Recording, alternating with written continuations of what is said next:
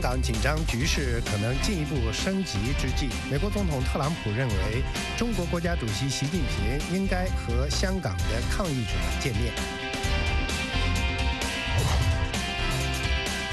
国际组织人权观察星期四敦促香港警方自我克制，停止对民主运动示威者过度使用武力。特朗普总统表示，美国拥有其他国家无法比拟的强大的经济。他还表示，美国只会变得更强大。8月16号星期五，欢迎收看《美国观察》，我是林森，我是鲍荣，我们从美国首都华盛顿向您问好。好，新闻头条，我们来关注的是，在人们担心香港的紧张局势可能会进一步的升级的时候，美国总统特朗普认为，中国国家主席习近平应当与香港的抗议者见面，来解决香港的困局。那么详细情况，请美国之音记者莫宇来做进一步的介绍。莫宇。是，那特朗普总统星期四的时候是发推文说，他说如果习近平和那些抗议者亲自见面的话，那么香港的问题将会有一个令人满意和开明的结局。他说他对此毫无怀疑。在星期三的时候呢，特朗普总统也是对香港的这个局势发表了一些看法。那他说习近平是出色的领导人，只是现在要处理的事很棘手。他说他相信呢，如果习近平想要迅速人道的解决香港问题，可以做到。那么，直到香港的这个大规模抗议已经持续了2个多月的时间，抗议者提出呢，要求完全撤回修例、成立独立委员会调查警方过度使用武力等问题的这5大诉求，但是港府尚未做出正面的回应。与此同时，抗议者同警察之间的暴力冲突呢，也是在不断的发生，而警方处理抗议时使用的这个使用催泪瓦斯等武力的这个频度和力度也在增加，这也进一步引发抗议人士的不满。香港的这个局势呢，似乎就是没有什么缓和的迹象。那中国方面是表示，如果香港抗议的局势进一步恶化失控，中央政府不会坐视不管。尽管大多数观察家认为北京派遣军队干预的可能性是比较低的，但是外界仍然担心北京可能会选择镇压。白宫安全顾问博尔顿在接受美国之音特约记者萨斯特伦专访时，被问到这个对于香港大规模的抗议，美国立场是什么的这个问题时候说呢，他说美国还记得1989年中国当局在天安门的镇压行动，那他警告北京在处理香港抗议的时候要三思而行。那么来听听他是怎么说的。Well, you know, the Chinese have accused the United States of being中国指责美国是所有这些示威的原因，他们说我们是让这一切开始的黑手，他们做了诸如公布外交官个人信息的举动，是美国在香港的外交官，这样的行为必须停止。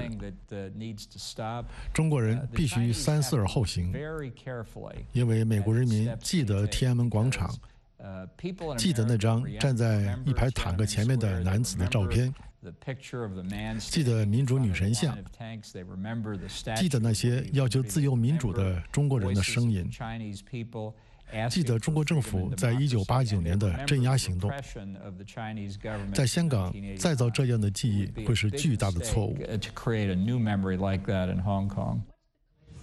那博尔顿说呢，中国大陆的这个外资投资很大一部分都是经过香港的，如果北京做出错误的决定，将面临严重的经济后果。那么再来听听他是怎么说的。Something like 60% of the investment in mainland China 对中国大陆的约60%的投资要经过香港，为什么呢？因为香港有值得信任的司法系统，是基于我们所了解的英国模式。香港的法庭被认为是公正的。如果香港因为中国政府的错误决定而失去这样的名声，中国这次会面临严重的经济后果。我可以告诉你，我过去几周得知的信息是，国会眼下群情激昂，中国政府如果迈错一步，会在美国国会引起爆炸性的反应。那么在过去几天来呢，我们知道美国国会2党的多位重量级议员都是发声支持香港民众的民主诉求，并且警告北京要谨慎行事，否则国会会采取行动。博尔顿说，美国希望看到中国至少能够遵守中英联合声明中所做的这个承诺，遵守保持香港的制度和自由50年不变的这么一个承诺。那他说，如果北京违反那个条约的话，将会是严重的诚信问题。林森，好的，谢谢莫宇，这是记者莫宇在新闻中心的连线报道。星期四，访问纽约的2位香港立法会的议员表示，北京如果在香港部署解放军，将会同时破坏香港和北京的信誉。他们认为，成立法官组成的独立调查委员会是解决香港问题的唯一有效途径。来看报道。针对外界高度关注的北京是否会派解放军进入香港，香港立法会议员公民党党魁杨岳桥说到底，这是北京的决定。那我会说，如果北京希望跟香港，的声誉、国际的信任一次的完全破坏，那当然北京可以就把解放军送到香港去。可是这样对香港、对北京有好处吗？我当然不同意。我会有这个担心，可是我觉得，如果任何正常的领袖都不会随便的把解放军送到香港去。2位在纽约访问的香港立法会议员认为，一个由独立法官组成的调查委员会对事件进行调查，不仅有其先例，而且能被香港人民所接受。郭荣铿议员说，独立调查员的调查是香港人民的紧急并合理的要求。它有助于社会继续前进，有助于确保人们的冤屈和问题会得到独立调查小组和法官的解决。我们过去就这样做过，现在只是再做一次。我们都很熟悉这个程序和过程，我看不到有任何的困难。1天前，纽约大学法学院资深教授孔杰荣提出建议，由香港有名望的各界领袖组成独立的和解委员会，开始调查和进行谈判。杨岳桥议员说，问题是香港政府和警方愿意配合吗？讲到底是香港的官方，包括香港政府、香港警察有没有这个胸襟去接受大众的调查。所以为什么我们希望是香港政府设立一个独立调查委员会？这个有法律根据的，而且也有先例。以前在香港也非常多的这种类似的独立调查委员会，不是石头爆出来的。那所以我相信，如果香港政府有这个胆量、有这个胸襟、这个愿望，可以把香港重回正轨的话，他们就必须要尽快成立这个独立调查委员会。为什么我们还是坚持要独立调查委员会？就是因为过去都是由独立的法官现任或者退休的去主持，那大家都会相信这个独立调查委员会的成果，而不是香港自己查自己。杨岳桥和郭荣铿议员今天出席纽约亚洲协会为他们举行的香港问题讨论会，向与会者说明香港的情况。郭荣铿议员说，国际社会需要了解香港的真实情况。我们会对已经发生和将会发生的情况提供准确、客观和最新的评估，这是我们此行的目的，为我们的朋友、国际社会和美国提供有关香港的准确事实的基础。2位香港立法会的议员是来美国参加反送中抗议之前就已经确定好的一个与美国国会2党议员的对话活动。这一活动下周在蒙大拿州举行。美国之音方斌九岛纽约报道。抗议者和警察这几天在香港街头以及机场对峙，双方都希望在这场对抗中向公众传达他们自己的信息。抗议者要求民主权利，而警察要求居民协助他们维护公共安全。我们来看记者奥莎丽文的报道。星期四，在香港警察总部举行的新闻发布会上，警民沸沸扬扬地重述了前一晚的事件。那晚，数百人在街头举行节日活动，就在稍早发生暴力事件的位置附近。警方说，有抗议者向他们的站点投掷弹珠，并朝他们的方向投射危险的激光。警方称，他们使用催泪瓦斯控制人群，逮捕了17名年龄介于15到61岁的抗议者，罪名包括持攻击性武器和企图纵火。与此同时，香港机场重新开放运营。星期三的法院命令封锁了抗议者，他们最初采取和平聚集，但在一些案件中采取了暴力手段。在香港大学举行的新闻发布会上，一名抗议者表示，他不相信有近1000个航班被取消的报道，指责当局捏造数字。显然又是一连串谎言。事实上，许多航班按计划起飞，尤其是那些由国泰航空公司运行的航班。孙女士称，抗议活动伤害了香港这个金融中心，并指市场受到波动的影响。她说，抗议者关心香港法治，但警察和香港官员却没有，而中国支持的特区政府通过严厉手段破坏法治。两方相互矛盾的说法使香港陷入紧张。美国之音奥莎利文香港报道。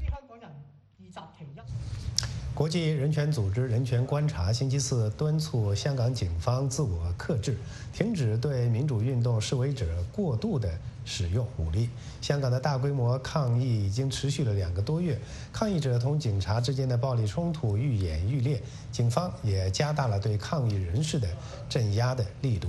人权观察中国主任索菲·理查森说，香港警方的装备和训练足以令他们可以遵守使用武力的国际标准，但他们明知故犯，反而不断增强使用武力。人权观察还指出，和平集会与抗议的权利是受国际法保护的基本人权，也是尊重人权和法治的社会的基石之一。香港警方可以针对示威者的某些行为使用武力，但是应该尽量减少伤害，并且确保抗议者的生命权以及健康权。香港的紧张局势不断的升级，街头是不断的出现新的伤者。一群医务人员志愿走上了街头，为伤者提供医疗护理，试图减少伤亡。我们来看美国之音的报道。随着抗议活动一周又一周的爆发，防暴警察出现在街道上已成为一种常见的场景，而这并没有使在场的志愿医务人员感到不安。这些医务人员不断紧跟抗议者，在城市的每个迅速聚集又迅速撤离的抗议地点之间走动，来为抗议者提供初步的医疗护理。一天晚上，该团体一直在黄大仙住宅区和尖沙咀购物区之间游走，寻找伤亡人员。实际上，我们正在跟随抗议者，而他们正在前往黄大仙住宅区，所以我们决定跟随他们一起去黄大仙住宅区。这就是抗议者的策略，他们不想与警方发生冲突，所以他们就像水一样到处游走，就是这样。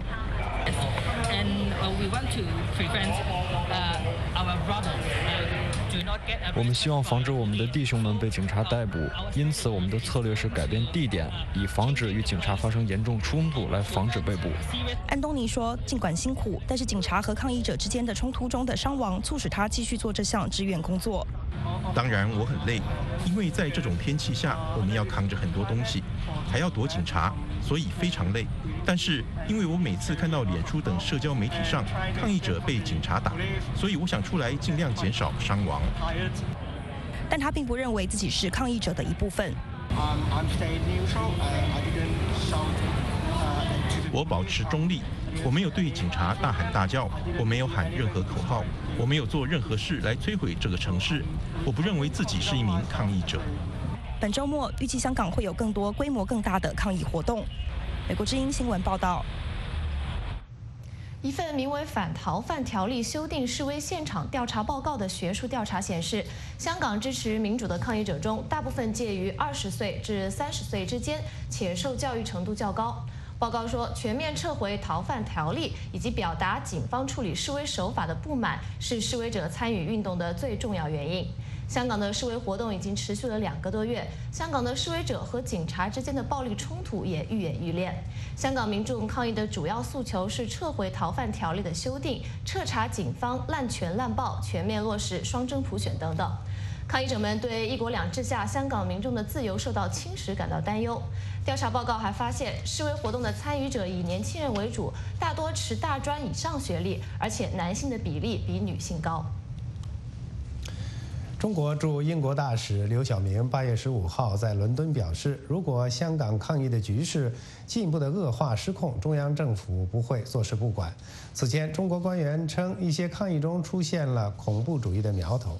刘晓明没有详细说明北京将采取什么样的必要的措施，也没有说明什么情况被认为是局势失控。尽管北京尚没有排除派军队进入香港，但是大多数观察家认为这种可能性很低。与此同时，刘晓明说，希望香港的抗议能有序的结束，也为做最坏的局势做好充分的准备。过去10个星期以来，香港的反送中抗议导致警方与抗议者之间爆发激烈的暴力冲突，多人受伤，700多名抗议者被逮捕。这是1997年香港回归中国以来爆发的最严重的政治和社会危机。香港反送中运动进入到第10个周末，刚刚过去的周六，数百名年轻的父母顶着烈日，带着孩子到中环参加集会，气球、画布和蜡笔成为特色。父母和孩子一起用这些工具来承载对香港未来的期待。美国之音的记者现场采访了几位参加抗议的父母，他们大都选择不用真名，但是都真诚地表示希望让孩子成长于公平、自由和民主的社会环境中。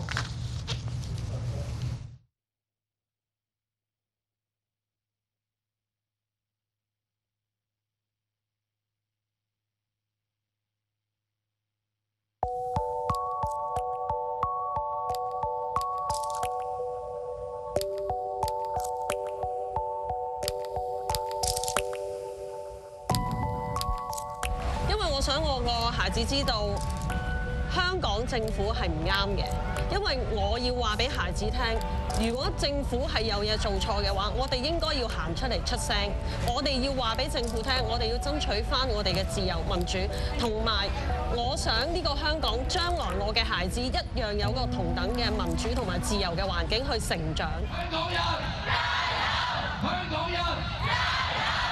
守護孩子！我希望除咗我平時，除咗我話我成日會話我提俾好嘅奶粉、俾好嘅學幫佢交學費、有好嘅生活之外，仲希望社會係一個公平公義嘅社會，一個自由嘅社會。咁呢個我諗仲今日嚟嘅父母都係咁樣諗啊，唔係淨係話照顧佢平時起居飲食咁簡單。孩子佢哋可以喺一個公平、有公義、有自由、有法制嘅地方成長。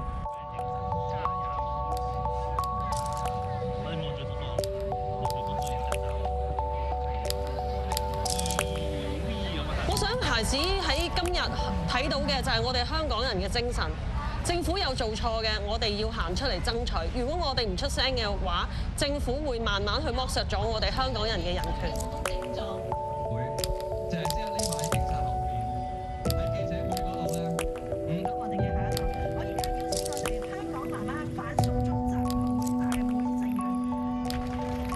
我相信如果大家堅持嘅話咧，其實民主自由嘅訴求好簡單，我哋要一個公平，要一個聽市民話嘅政府，呢啲係啱嘅事情嘅。我相信繼續去爭取，香港人keep 住唔好放棄，我哋係一定可以去做到前進嘅步伐。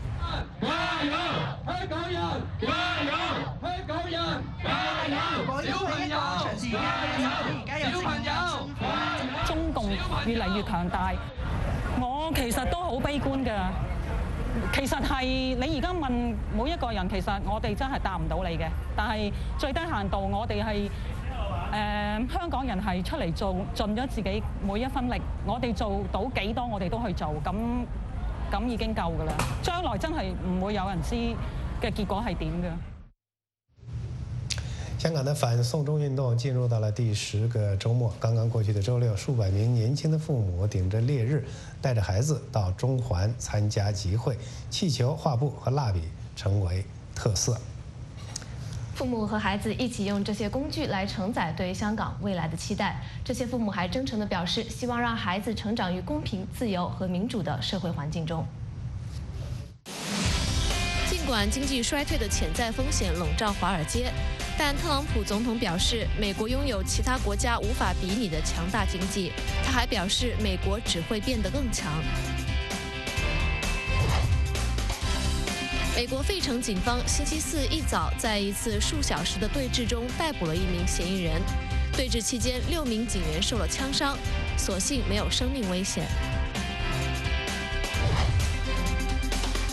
民意调查显示，前副总统拜登在民主党2020年总统参选人中继续领先，但对拜登的年龄以及他有时失言的担忧，让一些民主党人质疑他是否会是明年与特朗普总统对决的最佳人选。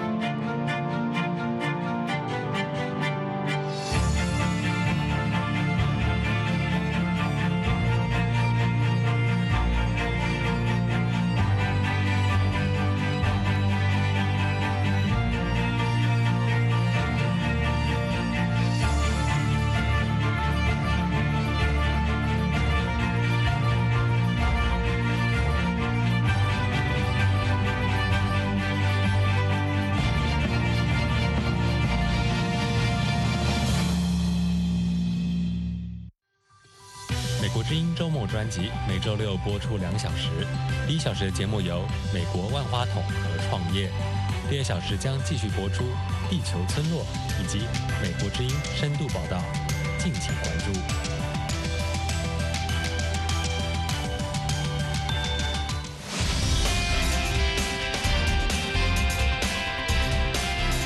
香港紧张局势可能进一步升级之际，美国总统特朗普认为，中国国家主席习近平应该和香港的抗议者见面。抗议者和警察这几天在香港街头和机场对峙，双方都希望在这场对抗中向公众传递他们的信息。国际组织人权观察星期四敦促香港警方自我克制，停止对民主运动示威者过度使用武力。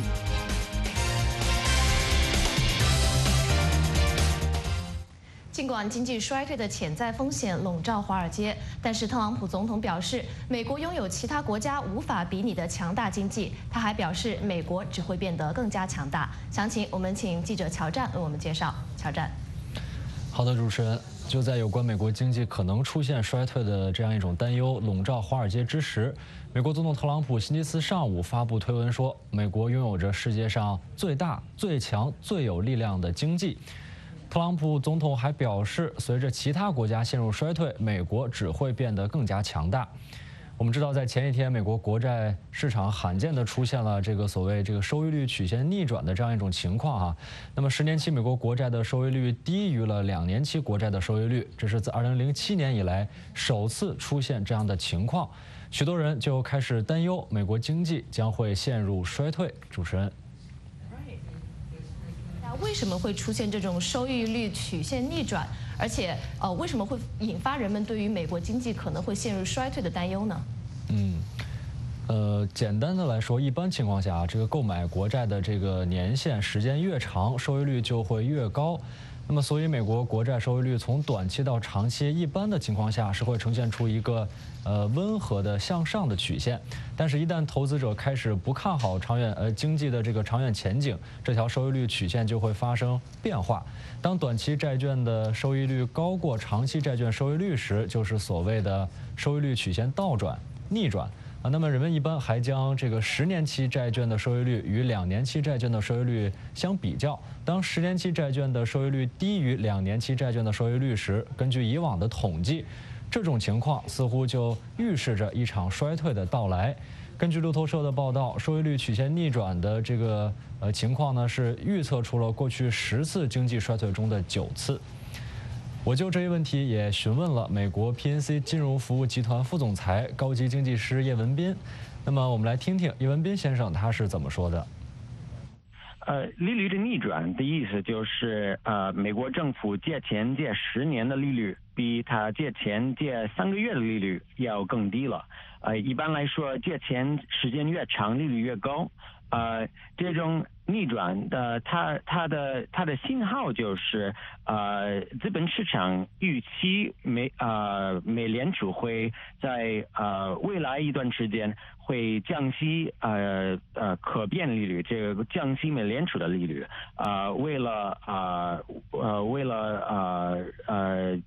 支持经济增长，为了对付一个经济运行的恶化。所以利率曲线的逆转的一个内在的意义就是经济增长可能会放缓，甚至进入经济衰退。此外，叶文斌认为，尽管这种收益率曲线逆转是一个重要的信号，但是他不认为这一信号一定就会意味着经济的衰退。美中贸易争端，我们现在看到已经持续了1年多时间了。那么有分析认为，引发投资人对于美国经济下行担忧的一个重要的因素，就是美中的贸易争端、美中的贸易战。不过，特朗普总统周3在推文中，强调说，美国现在正在与中国的较量中获胜。特朗普在推文中说，对于美国来说，问题不是中国，而是美联储。他批评美联储主席和这一机构，称美联储此前升息过大过快，现在降息又太慢。特朗普指责美联储在阻拦美国获得巨大的收益。叶文斌认为，如果要讨论影响美国经济前景的重要因素的话，美联储的决策只能排在第3位。我们来继续听听他的看法。我觉得影响美国经济前景的主要因素是这个贸易摩擦。第二个应该是财政刺激政策的效应已经开始消失了，这就是17年实行的降税，18年成效，然后19年这个开始消失了。所以要是说美联储的话，肯定要是有影响的话，肯定是翻到第3位了，也就是说是一个次要的因素。有可能在今年或者是去年美联储的利率是偏高的，但是从历史的角度来看，美联储现在这个政策利率也就2.几，算是很低的了。此外，叶文斌预测说，如果人们的担忧真的成真的话，真的有这个经济衰退出现，那么其最有可能出现的时间是在明年下半年至这个后年上半年这段时间。他说到那时，财政政策的所谓这种顺风的影响可能会完全消失，而且贸易战的影响也已经会这个积累到一定的程度。不过，他也强调，经济学家们对过去几轮经济衰退出现的这个具体时间的预测能力都不强，不太可能能够准确地预测衰退出现的确切时间。除了刚才提到的2年期和10年期美国国债的这个收益率的情况之外，30年期的美国国债的收益率周3也降至历史新低。有分析认为，这同样显示了投资者对于美国经济前景的焦虑。时间交还给主持人。好的，我们感谢记者乔战的报道。好，来看另一方面，中国8月15号表示，如果华盛顿加剧贸易和技术战，在9月1日对额外的进口中国产品加征关税，中国将进行报复。但是北京没有明确将采取什么样的必要的反制措施。美中贸易战的加剧导致全球金融市场的恐慌不安，担心全球经济将陷入衰退。此前，美国总统特朗普称，他将对额外的大约3000亿美元的中国商品加征10%的关税。不过，中国发表的声明没有提到特朗普总统星期3决定推迟对大约60%的中国商品加征关税至12月15日。这些商品包括手机、笔记本电脑、游戏机、玩具、鞋类和服装。《华尔街日报》星期3报道说，中国通讯设备公司华为的雇员帮助乌干达、赞比亚等非洲国家的政府监视反对派和异议人士。华为公司否认该公司的员工曾经协助这些国家的安全部门的网络追捕意见者。调查报告说，没有发现华为中国总部的领导层知晓或者批准了这些监视行动，也没有证据表明中国政府与这些网络的谍报活动有关。乌干达和赞比亚的政府部门都证实，他们一直在与华为合作。赞比亚执政党爱国阵线发言人说，华为员工帮助该国政府打击反对派新闻网站。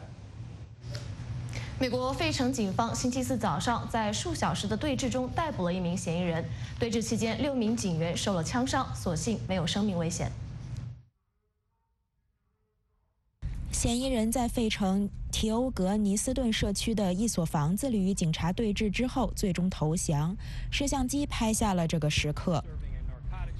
事发时，警方在费城北15街附近的一所房子执行毒品逮捕行动。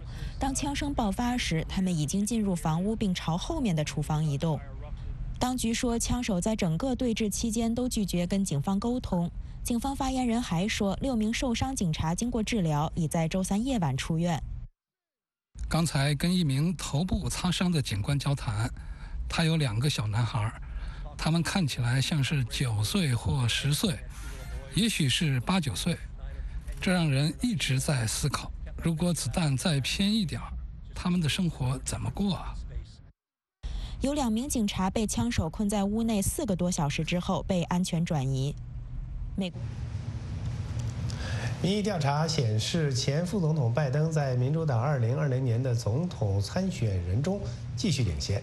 但是对拜登的年龄以及他有时誓言的担忧，让一些民主党人质疑他是否会是明年与特朗普总统对决的最佳候选人。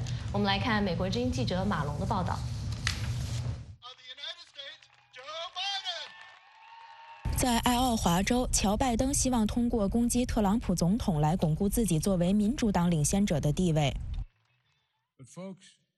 但是朋友们，如果我们给他8年时间，我从心底里相信这一点，它将永远改变我们的品质和本质。这就是为什么我们必须在2020年击败唐纳德·特朗普。就是这样，就是这样。拜登目前在全国和关键州的民调中仍处于领先地位，但他面临包括麻萨诸塞州参议员沃伦在内的几个竞争对手的激烈挑战。2020年是我们的机会。我们可以让这个政府为所有美国人服务。民主党人，让我们加油，梦想远大，努力拼搏，赢得胜利。尽管已经76岁了，拜登仍然是一位精力充沛的竞选者。但他最近的一些言辞失误也引起了人们的关注，比如他在谈到穷孩子的时候。穷孩子和白人孩子，富裕的孩子，黑人孩子，亚洲孩子一样聪明，一样有天赋。拜登也经常成为他希望在明年大选中面对的人——特朗普总统的攻击对象。拜登成不了事儿，不是当总统的料，但如果他获得提名，我会很兴奋。分析人士比斯利说，拜登在前2场辩论中受到了一些打击，但也显示出了一些韧性。仍然有一些明显的证据表明，民主党人认为他是最有可能击败特朗普的人。我认为现在这群人中有很多人会原谅他，因为他们想让他保持知名度最高、击败特朗普几率最高的地位。凯尔·康迪克说，民主党初选的投票要到明年2月才会到来，这就给拜登的竞争对手留下了大量的时间来赢得选票。我认为，如果拜登在经过更多几场辩论之后，在进入9月和10月时仍然领先，那将证明他是一个更持久的领先者。但也有可能在如此严格的审查下，对他的一些支持可能会流向另外一些候选人，然后可能真的变成一场真正开放的竞选。分析人士达雷尔·维斯特表示，民主党人在应该集中打击特朗普还是推动全面经济和社会改革的问题上也存在分歧。因此，目前民主党内部的很多争论是：我们是需要小的改变，让美国回到特朗普之前的样子，还是需要更实质性的改变。下个月，当民主党人聚集在休斯顿参加第3次辩论时，这种两难境地将再次显现出来。美国之音马龙，华盛顿报道。去年，美国政府针对非法移民的突袭行动，共逮捕了1500多名在工厂和其他工地工作的无证移民。他们是特朗普政府2018年驱逐的25万多名移民中的一部分。但是平均每年只有大约15名雇主因为雇佣无证的工人而面临刑事指控。美国之音的记者帕登报道说，无论是严格限制移民的倡导者还是反对者，他们都认为只要雇主不承担责任，高调的突袭行动对于阻止非法移民作用不大。美国移民和海关执法局特工最近突击搜查了密西西比州的7家农产品加工厂，逮捕了大约680名在加工厂非法工作、被认为是应该递解的外国人。然而，这些公司中很少会因违反非法雇佣外国人的联邦法规而被起诉，因为通常很难证明他们事先知道其工人在美国是非法居留。雇佣无证工人的处罚从每次违规$100到1万美元不等，对多次违规者最高可判处6个月监禁。反移民组织表示，对企业主缺乏强有力的执法措施，无法切断非法移民的关键诱因，那就是寻求工作。我们只是打击其肢解，而不是去除问题的根源。许多公司选择使用政府提供的检查工人合法身份的电子验证系统，但即使是支持企业的倡导者也承认，这是一个有缺乏的系统，因为欺诈性文件往往得不到质疑，同时给雇主提供了法律掩护，来维持其劳动力来源。我关于电子验证的首要观点是，它根本没有用，这也是它受欢迎的唯一原因。因为政客们在推动这一系统时，可以让自己看上去很强硬，但他们知道这不会损害当地经济。移民权利组织反对将工作移民视为犯罪，支持企业的人士希望扩大合法移民，以解决美国的劳动力短缺问题。我们首先需要的一个政策是使中低技能的工人能够合法的来到美国，能够在这里工作一段时间，然后回到自己的国家。反对移民的人则反驳说，不存在劳动力短缺的问题，而是企业不愿意给工人支付能够过活的工资。他们希望对雇佣非法移民的企业主进行更严厉的处罚，而不是偶尔的罚款。他们把这些因素视为开展业务的成本，必须改变这种状况。我认为唯一能改变这种状况的是严厉惩罚，甚至判刑坐牢。移民的批评者和拥护者都同意，目前的执法措施是无效的，但他们在如何改革这一制度方面仍然没有共识。美国之音记者帕登，华盛顿报道。移民美国是一个漫长的过程，从递交申请到宣誓入籍，每一步都有很多的障碍。无论在哪个环节，申请人如果能够得到专业人士的法律援助，移民之路就会顺利很多。在纽约，就有一家由数百名律师组成的非营利机构，专门为低收入移民提供免费的咨询，帮助他们顺利地成为美国的新公民。美国移民局纽约办公室位于曼哈顿下城，这里常常能看见手持各种文件、奔走于不同楼层的移民申请人。规划入籍是移民成为美国公民的最后一步。对于很多申请人来说，获得必要的法律援助对于走好这一步至关重要。我们正在做的是帮助规划入籍申请人审理他们即将提交的材料。另外，我们的律师也帮助申请人判定他们是否有资格免交某些类别的申请费，保证他们顺利成为美国公民。在距离移民局不远处的一座办公楼里，非营利组织纽约公共利益律师协会正在为规划入籍的申请人提供法律咨询。去年，我们总共有75名律师参加了规划入籍法律咨询项目，他们为150名移民提供了服务。今天，我们请到25名律师，为大约40名移民提供服务。纽约公共利益律师协会由来自纽约各地80多家律所的900多名律师组成。移民律师何塞里昂是咨询项目的发起人。他说，该项目每年举办4次，主要服务对象是纽约低收入社区和英文能力欠佳的申请人。我认为提供免费咨询是必要的，还有就是要帮助他们确保申请材料尽可能的完整和准确。此外，我们也希望在这些社区构建信任，让申请人知道有人愿意帮助他们，愿意竭尽全力为他们无偿提供最好的法律服务。来自巴巴多斯的鲁宾·格里菲斯在6年前拿到绿卡。他们帮我列出我要做的每件事。我们讨论了很多事情，最重要的是申请过程中要说实话，这很重要。如果没有这种咨询，我真的不知道要怎么做。里昂律师说，很多参与该项目的律师也是来自其他国家的移民，因此对于申请人的经历感同身受。对我来说，这是个很好的体验。我乐于助人，也愿意看到这些申请人通过我们的免费咨询而成为美国的新公民。纽约公共利益律师协会计划在近期扩大咨询项目规模，为更多纽约移民提供服务。美国之音张真，纽约报道。数以百计的中国武警8月15日在毗邻香港的深圳的一个体育馆进行演练。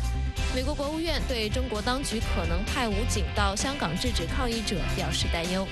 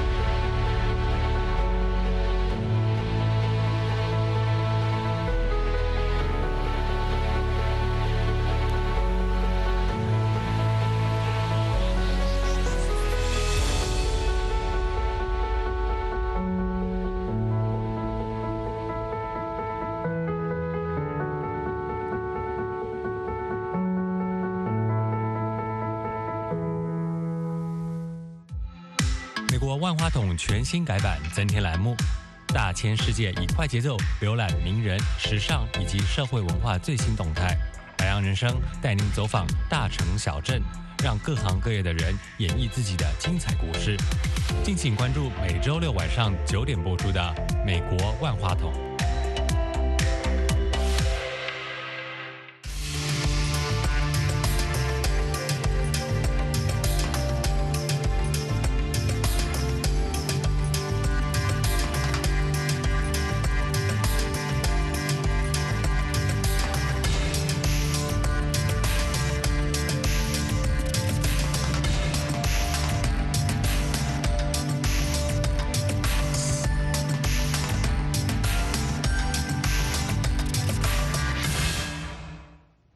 好，来看另一方面，中国的武警部队8月15号在毗邻香港的深圳的一个体育馆进行演练。那么，美国国务院对中国当局可能派武警部队到香港制止抗议者表示担忧。那么，中国到底是否会对香港使用武力吗？呢？有关详细的情况，请我的同事记者思阳来介绍。欢迎思阳。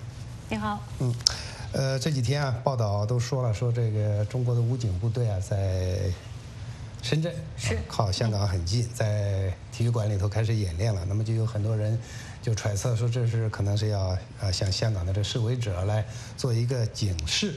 那么中国政府的意图到底是什么？那么你采访那些专家或者学者，他们是怎么看的？是那个我们也看到那个人民日报8月12号啊，人民日报的这个微博他就说了，就是说武警车队集结在深圳。那么他当时特别提到了一个，说是中华人民共和国人民武装警察法规定，就是说人民武装警察部队呢可以参与处置暴乱、骚乱、严重的暴力犯罪事件、恐怖袭击事件和其他的安全事件。那么那个中国官方的这个《环球时报》的一个总编叫胡锡进，他呢一直在发文，他就说了，这是对香港暴徒的一个警告。他之前还说过，如果这些就说抗议者无视这个警告的话，那无异于自取灭亡。那么分析人士也说呢，这是一个警告，那更多的呢是一个恐吓。但是呢，是不是能派遣呢？因为他们知道这个中国政府知道派遣武警或者是部队进驻香港的话，现在其实还不符合中国的最佳利益。那么我们现在先听一听这个香港的这个律师叫安东尼·达皮让，那么他也是写过一本书叫《抗议之城》，讲香港的。我们听听他的说法。我认为用武力镇压也是被排除在外的，因为这是不现实的。考虑到香港以及对整个中国的影响，所以他们的武力还有他们的政治压力是用来慢慢消磨抗议者的精力和信心。另外，我们今天看到他们拿出了胡萝卜，香港政府推出了一个经济措施来提振经济，这最终会让人们停止抗议的，虽然可能还会有几个极端的抗议者。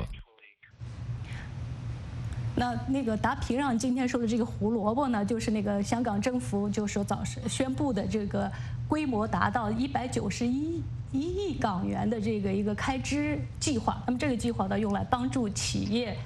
支持企业和减轻市民的负担。然后那个达皮让他就认为，随着时间的推移呢，随着秩序的恢复，那么政府方面可能会胜出，但是呢，有可能也会埋下这一个就是说不和的种子。但是我采访的就是说伦敦大学亚非学院的一个中国研究院院长曾瑞生呢，他就说。中国这个军事干预一直是存在的，他们从来就没有说要排除使用武力的可能性。那么他说，这在香港的基本法当中呢，也有相关的说法。那么我们知道，香港基本法有一项条文，他就说驻港部队在根据当地政府的要求可以进行干预。那么另外一个条款就称，全国人民代表大会常务委员会可以自行确定，那么这个地方是不是发生了动乱，然后在香港实施内地的法律，然后可以宣布进入紧急状况。那么假如中国真的派武警部队或者是军队进入香港，那么这些分析人士和专家认为会造成什么样的后果？那我用这个问题也问了这个伦敦大学亚非学院的中国研究院院长曾瑞生，我们听听他的说法。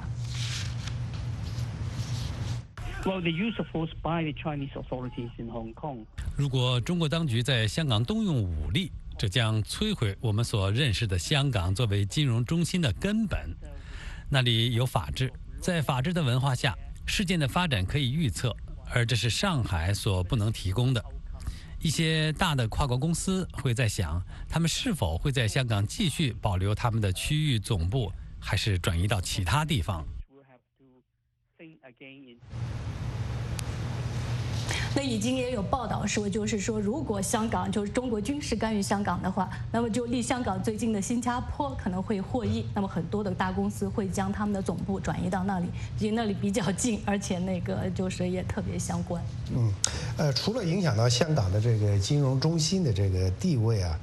之外，那么所谓中国政府、中央政府对香港的这种军事干预，是否还会影响到，比如说，台海两岸的关系啊，和美国的关系，或者是和西方其他国家的关系？那么这个呢，就是说。大家就说，如果派军队到香港的话，那就意味着一国两制这个模式的那个结束，那么也会导致这个西方和美国对中国的制裁可能比1989年的这个更严重。那么就为什么这样说呢？说香港对习近平来说，它只是一个具有象征意义的地方。那香港的一国两制模式如果能够成功的话，那么代表他也是一直希望就是通过一国两制来。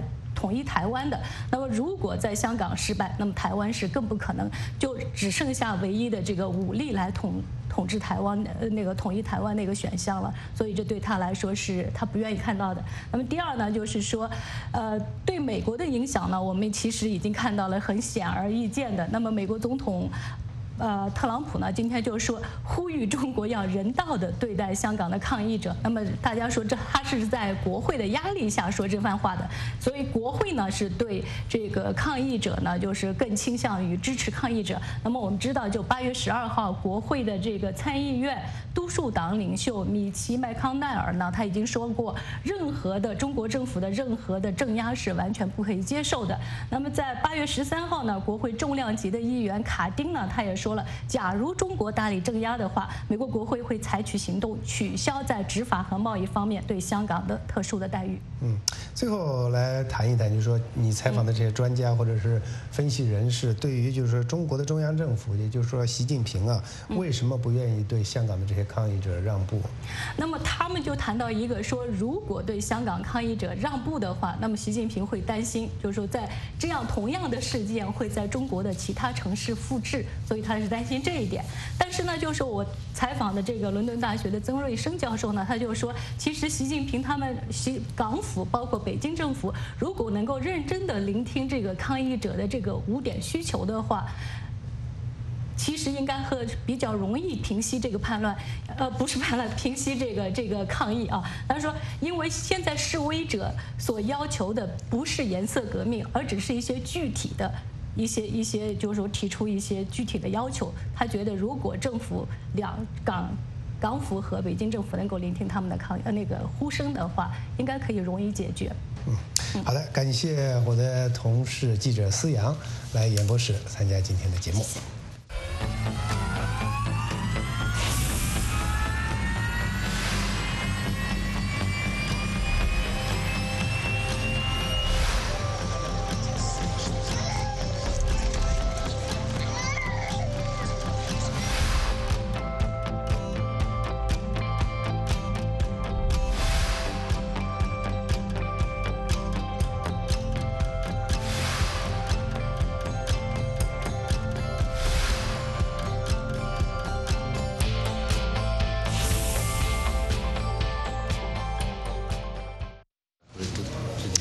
好，今年是美国宪法第19修正案通过100周年。那么，修正案是赋予了数百万美国妇女的投票权。主张妇女投票权的人士们不懈的斗争，是美国国家档案馆新展览的焦点。来看美国之音的报道。华盛顿的国家档案馆保存着一些美国历史上最重要的文件。比如美国国会近1个世纪前通过的宪法第19条修正案。大约100年前，第19条修正案成为法律，禁止各州和联邦政府以性别为由剥夺美国公民的投票权。在国家档案馆，我们真的很自豪能够纪念这个重要的纪念日。从民权活动家艾达·威尔尼·巴尼特等女权运动先驱，到无数在社区发挥作用的妇女。他们的权利展览向参观者展示了美国女性是如何获得投票权的，甚至在获得这一权利之前，妇女就是美国民主的积极参与者。比如1916年在蒙大拿州的珍妮特·兰金，在第19条修正案通过之前就赢得了一个国会席位，她并不是个例。许多妇女在第1次世界大战期间为国家服务，为红十字会工作。妇女支持政治事业和候选人的传统一直延续到今天。在强调过去具有里程碑意义的胜利的同时，她的权力展览也关注了选民今天仍然面临的挑战。它提醒我们，在我们对民主的理解中，是如此基础的投票权并不是理所当然的，而是通过几代不知疲倦的活动人士的努力所获得的。策展人科林·波特说，他希望这次展览传达的信息能引起全球女性的共鸣。你的投票权也是你在政府中的发言权。我认为世界各地都是如此，因此我当然希望世界各地的妇女看到这一点，她们要能投票就投票，能继续争取就继续争取投票权。从过去到现在，妇女参与民主仍然是美国的悠久传统。美国之音记者切尔诺夫华盛顿报道。根据联合国儿童基金会的数据，全球大约有6.5亿女孩在18岁之前结婚，这大约占世界女性人口的17%。这些婚姻往往使女孩无法完成她们的学业，并可能导致毁灭性的心理和身体后果。在一个长达1年的项目中，美国之音采访了从阿尔巴尼亚到巴基斯坦再到坦桑尼亚的未成年的新娘。我们来看记者奥尼的报道。11岁的巴伯加从卖火柴和纸的小女孩成为人妻，这样她就可以还清母亲的债务。我哭了，我想找人帮忙，但我们别无选择，债主逼得太紧。每年有超过1200万像巴伯加这样的未成年女孩结婚。我结婚的时候，我还没有来过月经，我的第一次生理期是在我丈夫的家里。一些女孩子早婚是因为文化传统的压力，有些人则表示她们的选择有限。我把女儿嫁出去了，因为我们没有地方住，我能把她放在哪里？如果我有自己的房子，像现在这样，我当然会送她去上学。她不需要在11岁、12岁或13岁结婚，她本可以接受教育，找到一份工作或者学一门手艺。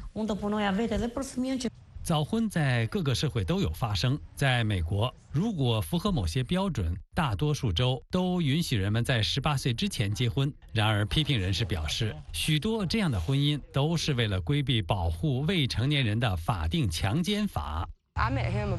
我大概是在13、14岁的时候认识他的，事情接连发生。几年之后，我们最终走到了一起。我未成年就怀孕了，这就是我们最终结婚的原因。这样我就不会送他进监狱。人权活动人士说，与晚婚女性相比，早婚女性更有可能辍学、遭受家暴以及生活贫困。我失去了童年，我喜欢学校，愿意去上学，但是他们不让我去。在各国政府面临采取行动的国际压力之际，个人和团体正挺身而出，帮助年轻女孩。婚礼前一天晚上，一位当地官员来我家问我是否想结婚。当我说不时，他停止了仪式。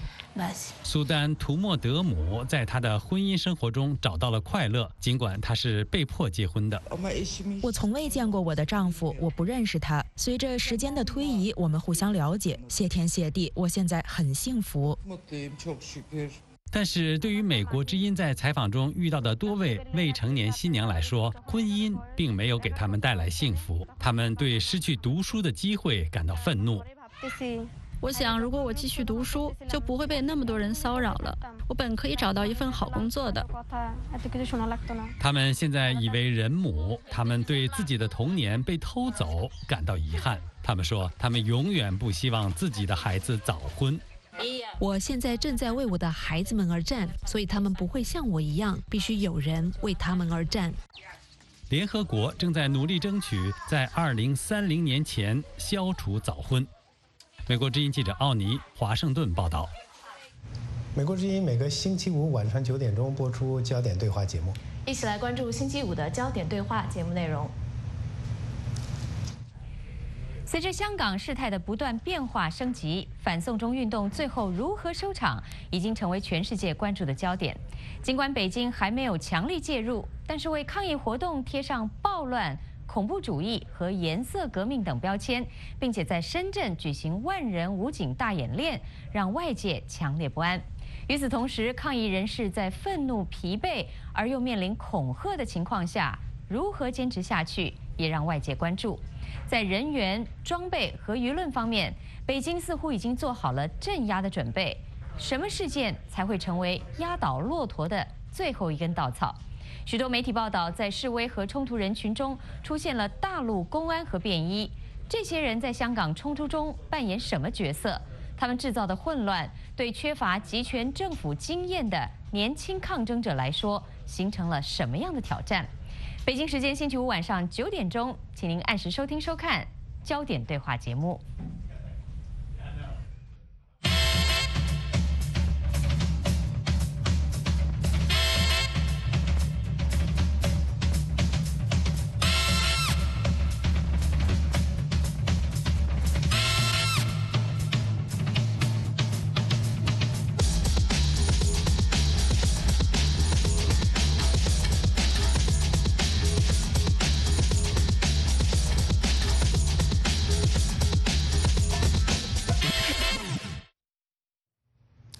国观察的全部内容就到这里，希望您喜欢我们的节目。感谢您的收看，我们下次节目再见。